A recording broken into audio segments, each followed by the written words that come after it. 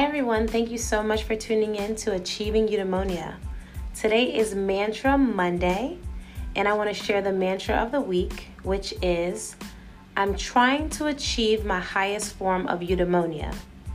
And as you guys know from the intro and the short intro that I had previously before this episode, achieving eudaimonia is living well and being well. So you're trying to achieve that highest form, but in your own nature.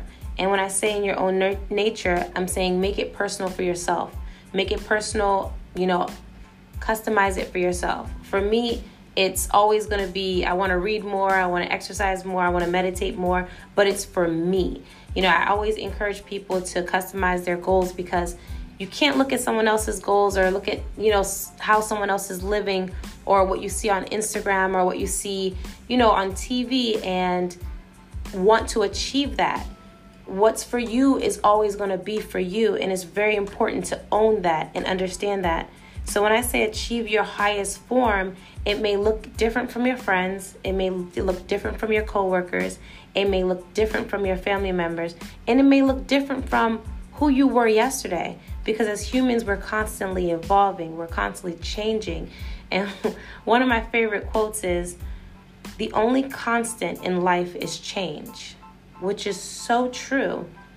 We're shaped by our experiences. We're shaped by, our jobs. We're shaped by our personal events in life. So just keep that in mind when you're thinking about writing your goals down. Make them very personal. Customize them for you and what you see for your future. A couple of things I want to share with you guys as far as achieving your best, your highest form of eudaimonia is, one can be maintaining good physical health. Get that exercise you need to get in for the week. Whether it's a brisk walk outside or a high intensity training, do something that your body is going to thank you for. Learn to manage stress and learn how to cope well with it. And everyone manages stress completely differently. I'm a journaler, so I'll journal until I'm blue in the face. And I also love music because music is therapeutic to me. But I encourage you guys, see your therapist if you have a therapist. Book that appointment for this week. Start journaling. Do both. Listen to music. But realize and identify when you're stressed and figure out how you can develop a solution to that stress so you're not walking around with this weight on your shoulder. Check in with your support system, meaning your close friends and your close family members. Check in with them. That extra love, that extra, encouragement goes way further than you would ever think. So definitely check in with them. I would say to take time to be present in this day and age with so many gadgets around us. I'm like looking at my desk now. I have an iPad, I have a MacBook, I have an iPhone, a work phone, a monitor. With so many gadgets around us, a lot of times we get distracted, and we also fall into this habit of multitasking. And if anyone has read or, researched or looked it up, multitasking is not a good activity. Like, one, it confuses the brain, and two, you're not really multitasking. You're giving one project a little bit more love than the other project instead of just prioritizing what you need to get done. So take time to be present. If you're in a meeting, be in that meeting and show up 100% in that meeting. Be there. And once you're out of the meeting, you continue with the activities or things that you wanted to do. But don't be on your phone. Just really focus on what you really want to do. The biggest thing of them all is take time to breathe. Take time to step away from your electronics. Take time to step away from your computer when working. I sometimes take a praise break or a trap music break.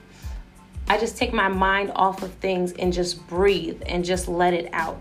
Whatever I've been holding in, I just let it out. Because we hold so much tension in our bodies. Our shoulders are meeting our ears.